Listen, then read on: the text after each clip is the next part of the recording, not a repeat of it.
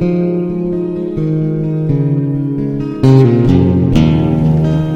will be in John chapter 6 this morning. In the opening verses, in fact, the first 25 verses or so of chapter 6, I'm not going to read them because it's stories that we're familiar with. I just want to go over that and then get into the latter part of the chapter.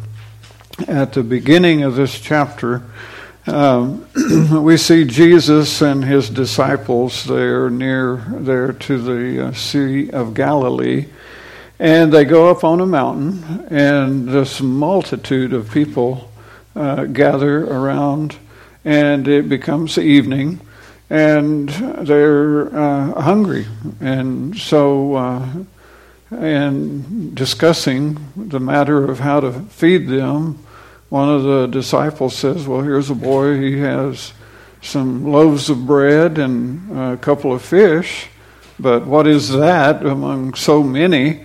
And Jesus says, well, have everybody sit down, and according to the other Gospels, they sat down by 50s and by hundreds, and then he takes that bread and the fish, he blesses it and gives it to the disciples and tells them to hand it out to the people. The people all eat, and then they gather up the baskets of the fragments that are left over, and they have 12 baskets full. And the miracle of the feeding of the 5,000. And the other Gospels in Matthew, it mentions there were 5,000 men besides the women and children. So very easily could have been 10,000 people there. Quite a miracle. And after that, Jesus, to get alone, he goes up on another mountain. He sends his disciples down to the Sea of Galilee, where they get in a boat and begin rowing, going across the Sea of Galilee. And they get out in the middle of the sea, and it's in the nighttime. And the wind comes up, and the sea gets really rough. And they're afraid. They're afraid they're going to sink. And then they look. They think they see a ghost, but it's not. It's Jesus walking on the water. And though it's not recorded here, it's recorded in the other Gospels how that then Peter, he steps out of the boat and he walks. That's the time when he walks on water briefly.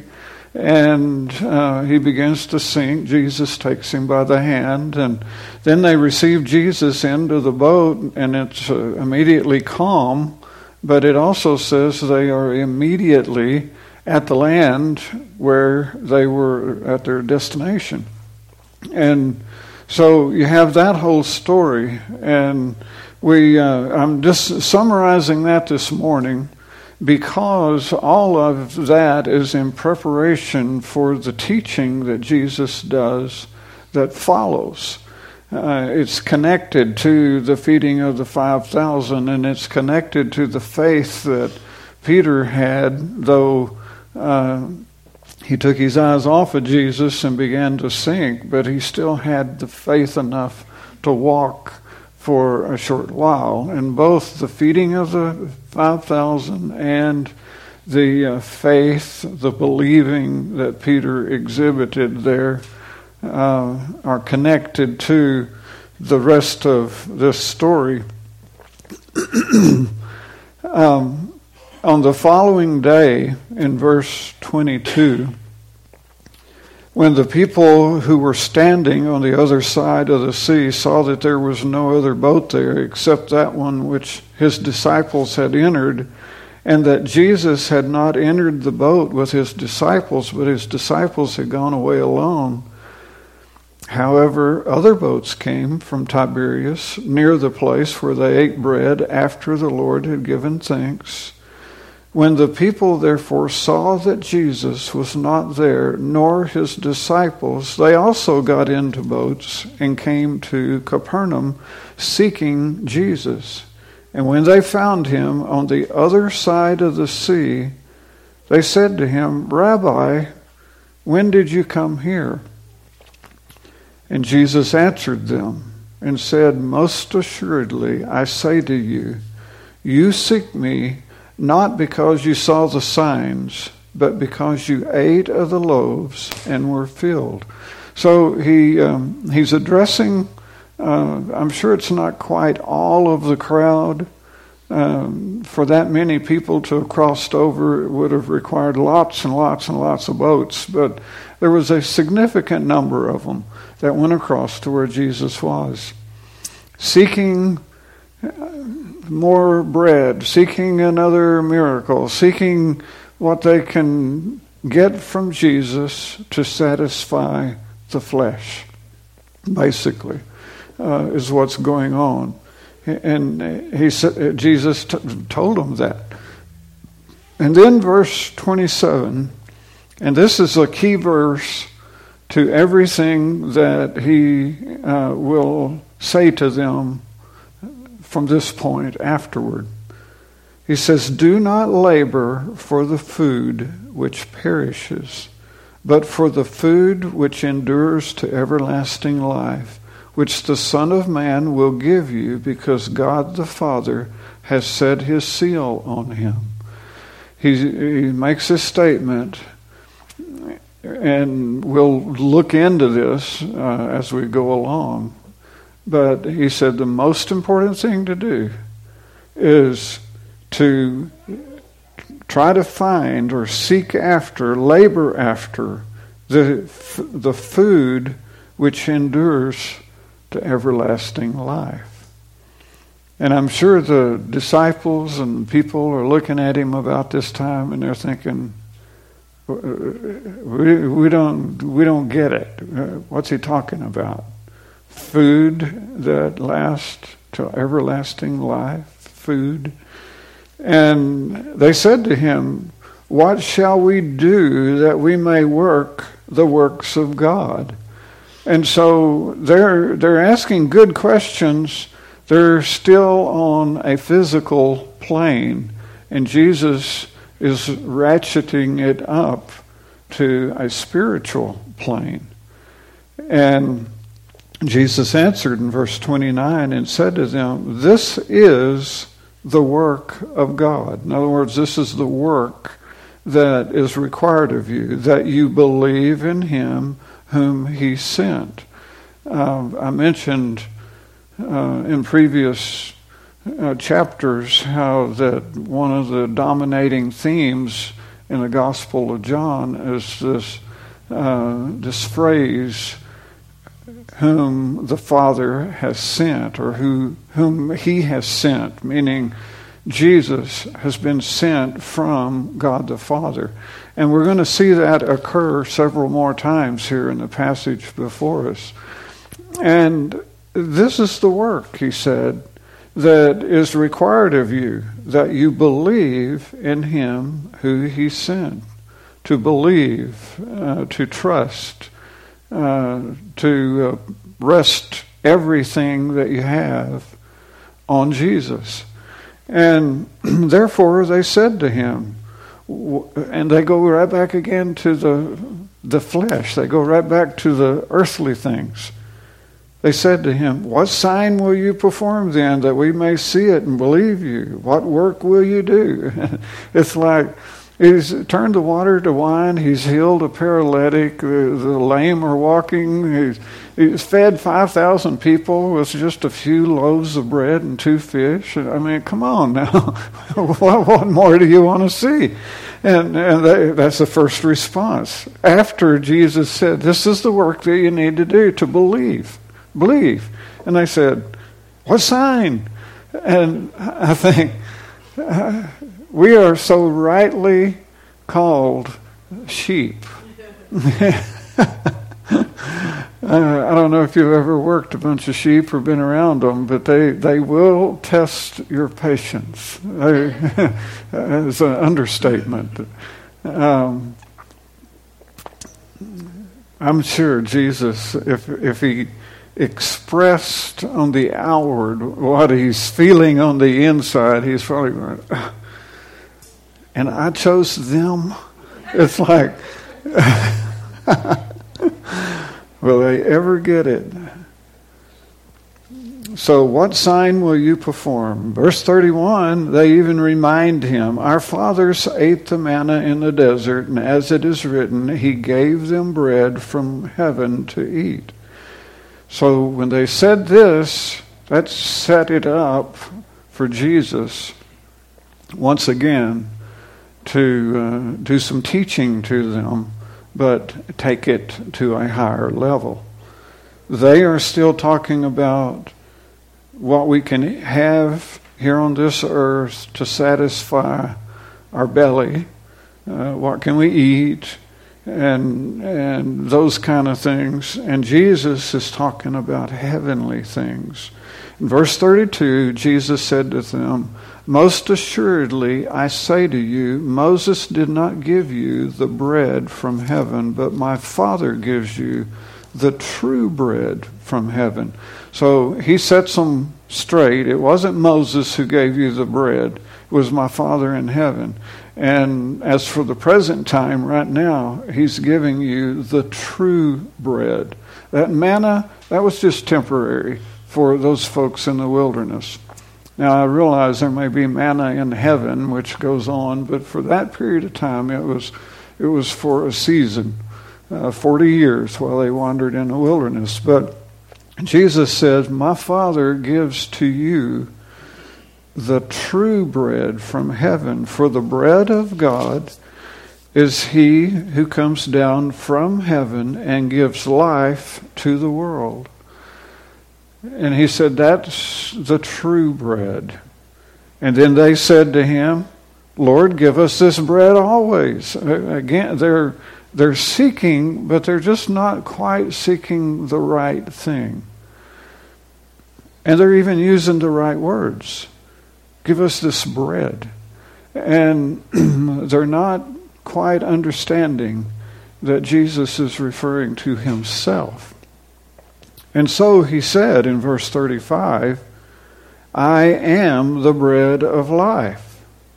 So he just makes it very pointed, very clear. I am the bread of life. He who comes to me shall never hunger, and he who believes in me shall never thirst. You remember a couple of chapters back, the woman at the well, the Samaritan woman, and Jesus talking to her, he said, if you knew the gift of God and who it is who says to you, give me a drink, you would have asked him and he would have given you living water. And whoever drinks of this water, here at this well, he says, will thirst again, but whoever drinks of the water that I shall give him will never thirst, but the water that I shall give him will become in him a fountain of water springing up into everlasting life. So Jesus did the same thing with the woman at the well. She was talking about physical water, and he's talking about everlasting water. He took it to the spiritual level with her, the same way that he's taking the bread to a spiritual level with these people. Verse 36, but I said to you that you have seen me and yet do not believe. The word believe has already occurred several times. And that should alert us that at the core of what Jesus is saying here, that the works that you are required to do by the Father, what I'm asking you to do is to believe. Some people would say, especially if you come from a denomination that has lots of works that they require you to do, that in order to be saved, you have to go through this detailed process. Maybe it's a confirmation or whatever, You have to memorize this. You have to attend so many classes. You have to do this. Or in other churches where you have to walk the aisle or you're not really saved. And what I read here is Jesus over and over again is focusing back on believing. But believing also has something to do with this living water and this bread. And it's an initial believing in Jesus and partaking of what he has to offer us, but it's also a continuing. You don't just believe one day and like that you're saved. You are, but being a follower of Jesus means that you continue to believe. You continue drinking the water that he has to offer. You continue eating the bread that he has to offer. And I don't mean going home after a while and getting you a glass of water or cutting you a slice of bread off and eating that. Again, that's not what he's talking about. This living water has to do with the Holy Spirit, the Spirit of the living God, coming to live inside of us. And it washes us from our sins, cleanses us, and the forgiveness that's available.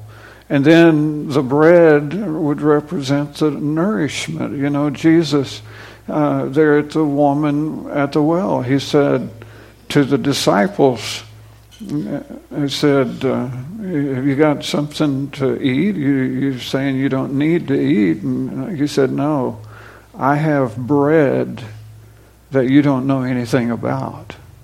And Jesus was trying to convey that there is more to life than just eating physical bread or drinking physical water. It's gaining your sustenance, your direction, your hope, your purpose in life comes from Jesus Christ. I reflect back on the days before I knew Jesus. I don't want to reflect very long because I don't like those days, but I thought I knew my way, and I did not. I thought I knew what I wanted, and I did not. I thought I had my life all pulled together, and I certainly did not. I was falling apart at the seam. And it wasn't until I came to Jesus and I invited him to come into my life that I understood this thing about Jesus being the way. Because everywhere I went, he was directing me. I was going places I had never dreamed I would go previous.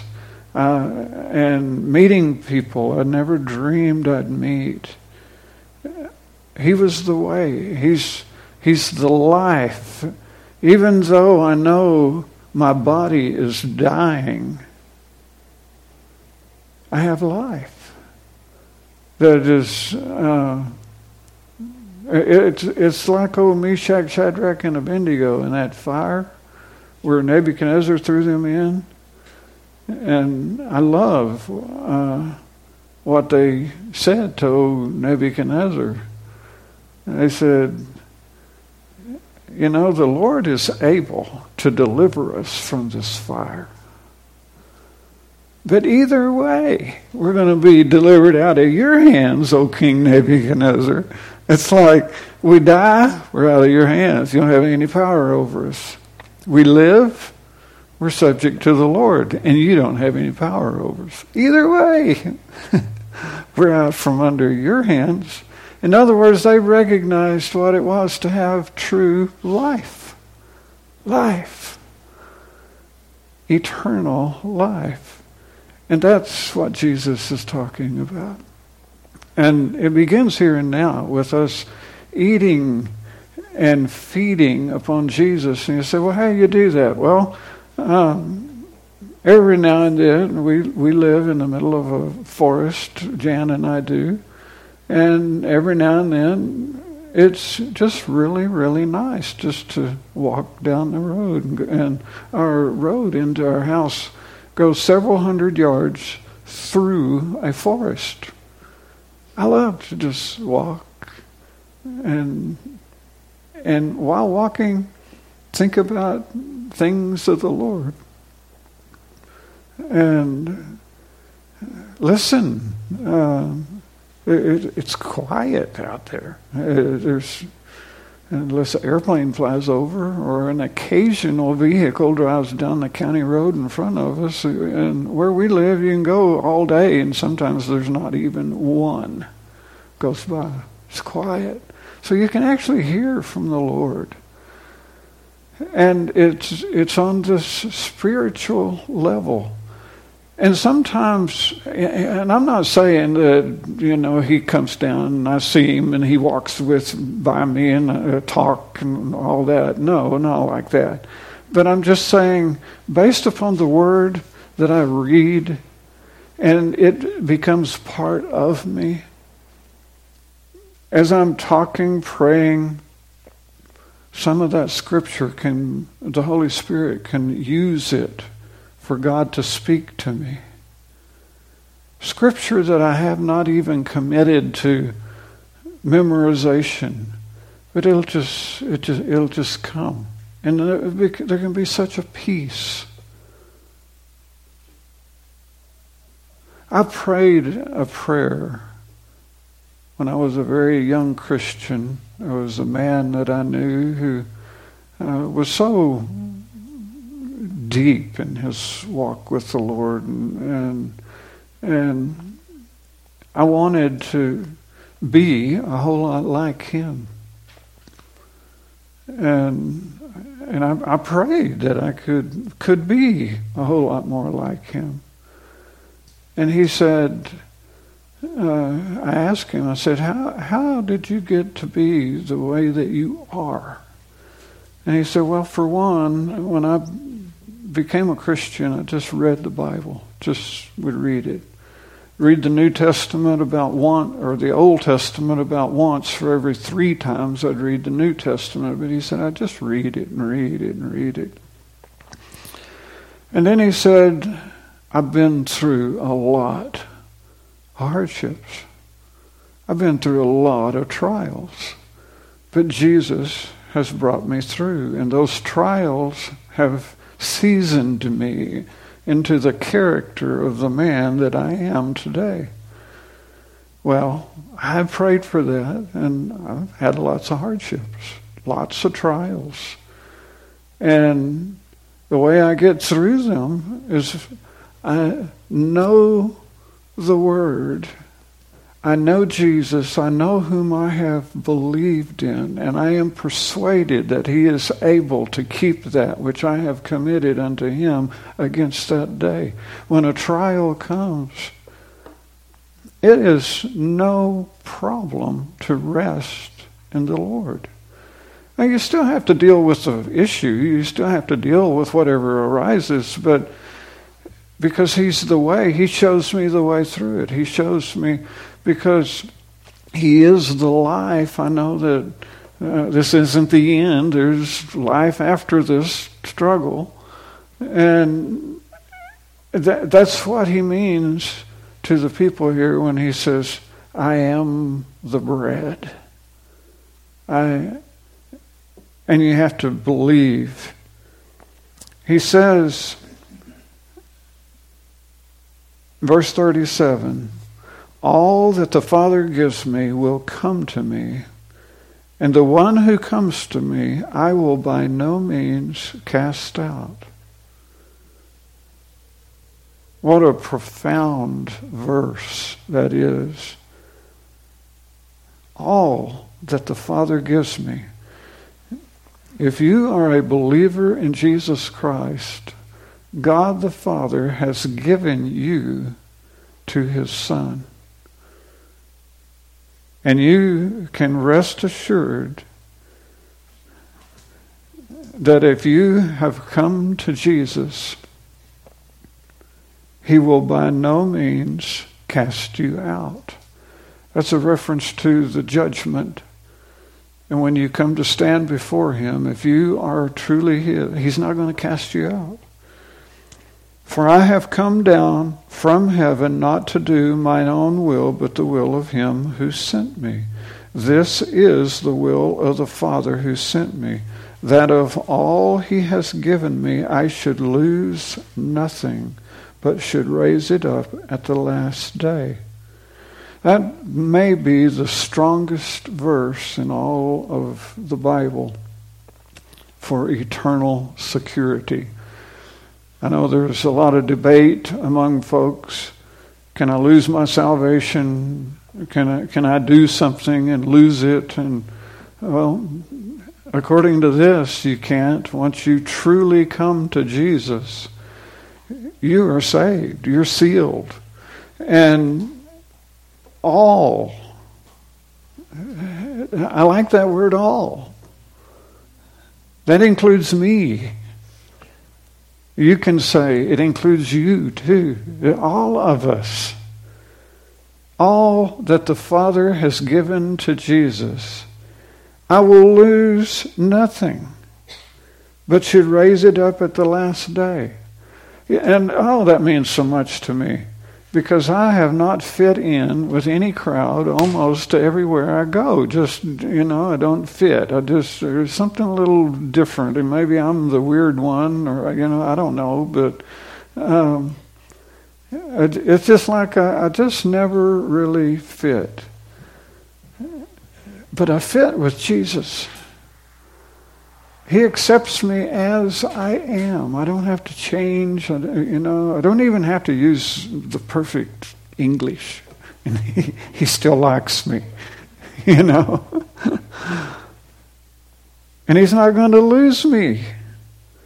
In the cattle business out in West Texas with the great big pastures and all, and you may be gathering, 10 square miles of country.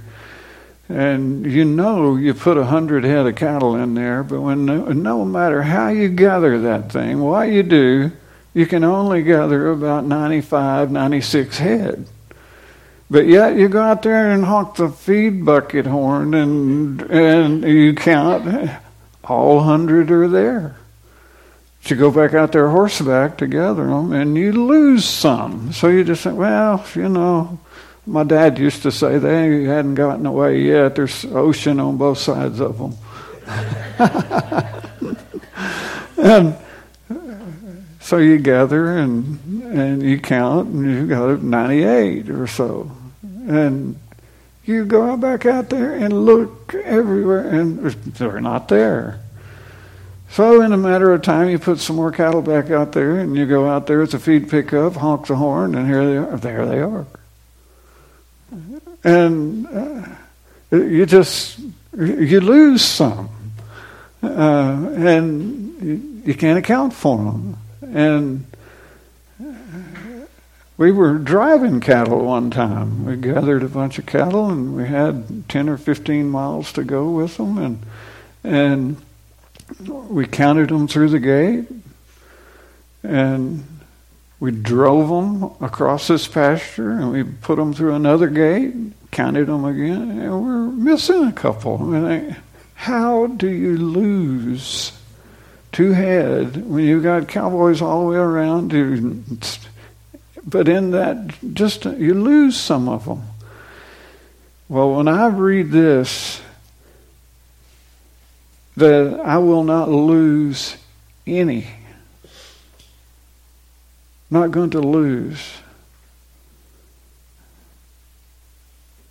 but shall raise it up at the last day. And this is the, verse 40, and this is the will of him who sent me, that everyone who sees the Son and believes, there's that word believe again, in him may have everlasting life, and I will raise him up at the last day.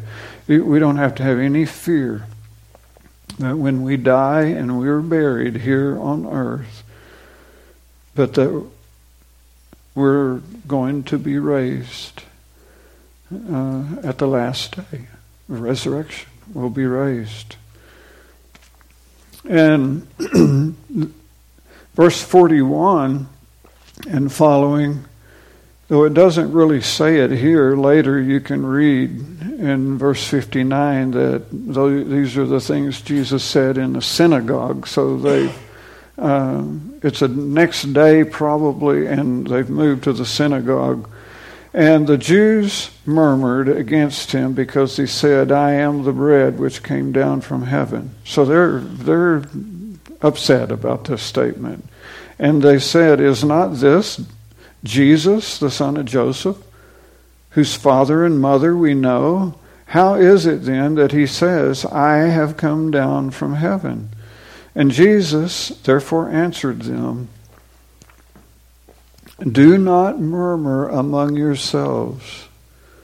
No one can come to me unless the Father who sent me draws him, and I will raise him up at the last day.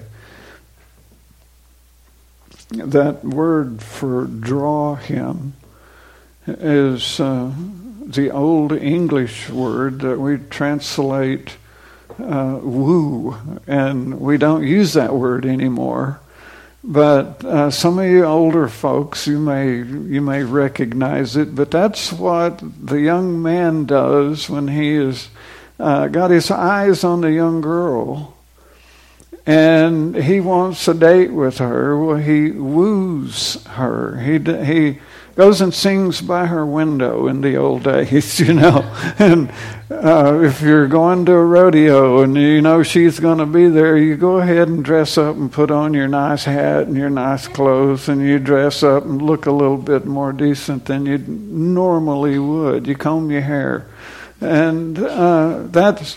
You try to present yourself in such a way that you become appealing to her. That's the word woo. And it says that God woos us. He tries to make himself appealing to us. And no one can come to me, Jesus says, unless the Father who sent me draws him or woos him. And I will raise him up at the last day. So the only way that you have ever in your life come to Jesus is that he was drawing you. I know we want to say, well, I found God or I found Jesus. Well, maybe you did, but it was because he was drawing you. He was opening your eyes so that you could see. He was opening your ears so you could hear the truth.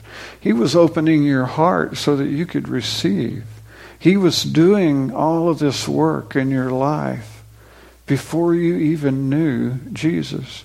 And as I look back in my own life, I can recognize a lot of the times that Jesus was drawing, or God the Father was drawing me at this time. When my grandmother gave me a Bible, that was drawing me. She was witnessing, but God the Father was drawing me. There was something about Jesus that appealed to me before I even knew him. And I knew it was right. I knew it. And that came from God. It is written in the prophets, and they shall be taught by God. Therefore, everyone who has heard and learned from the Father comes to me. Not that anyone has seen the Father except he who is from God. He has seen the Father. Most assuredly, I say to you, he who believes in me has everlasting. everlasting life. I am the bread of life. We're going to end there this morning and take it up again next time right there. But Jesus reaffirms again, I am the bread of life. It's a hard thing to grasp, I know, as someone searching for Christ, and it's also hard for a new Christian sometimes to grasp these things.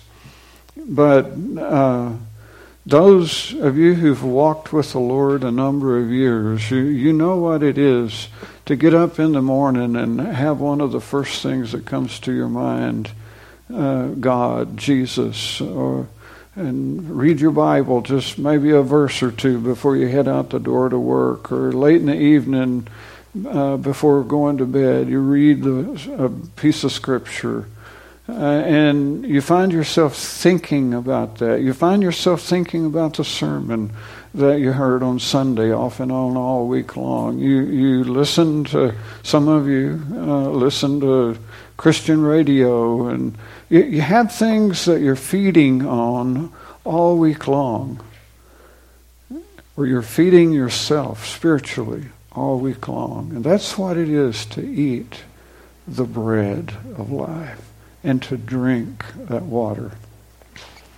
And even though Jesus said you're not thirsty, it's not meaning that you won't crave more of Jesus, more of Him, more of Him, more of Him. And He's very satisfactory.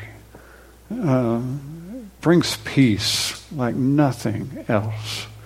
The world may be just falling apart around you, like it is. I mean, it's not a maybe. It is falling apart. But it always has been. It just seems like it's worse. You know, and that is a truth. Every generation thinks it's the worst that it's ever been during their generation. And so we come along and, it's worse now. Well, yeah, it may be, but the next generation will say it's worse for them than it was for us. And it may be true, but everyone experiences things that are harsh in this world, but you can have the peace of the Lord Jesus Christ, the peace that He offers just by believing in Jesus. I loved part of the early days of Calvary Chapel in the 60s and 70s. So many of those people back in those days would say, hey, what's it all about? And they'd say, believing in Jesus, bro. And that's it. And you know, the neat thing about it is He doesn't ask you to be perfect. He doesn't ask you to have everything worked out. We want our relationships and all of that. It won't be perfect, but you'll have peace. That's what's important. Peace with yourself, peace with God, and hopefully a lot of peace with other Christians. Shall we pray? Father, help us even more to understand what it is that You are the bread and You are the water, the living water. And help us to understand that it's You who is our sustenance day by day by day. Help us to understand that, Father, for we know that we can only understand these things if it is revealed to us from You. So open our hearts to receive, open our eyes that we can see, open our ears to hear this truth, Father, that we can walk daily with You, our Savior, our Lord Jesus Christ, in whose name we pray. Amen.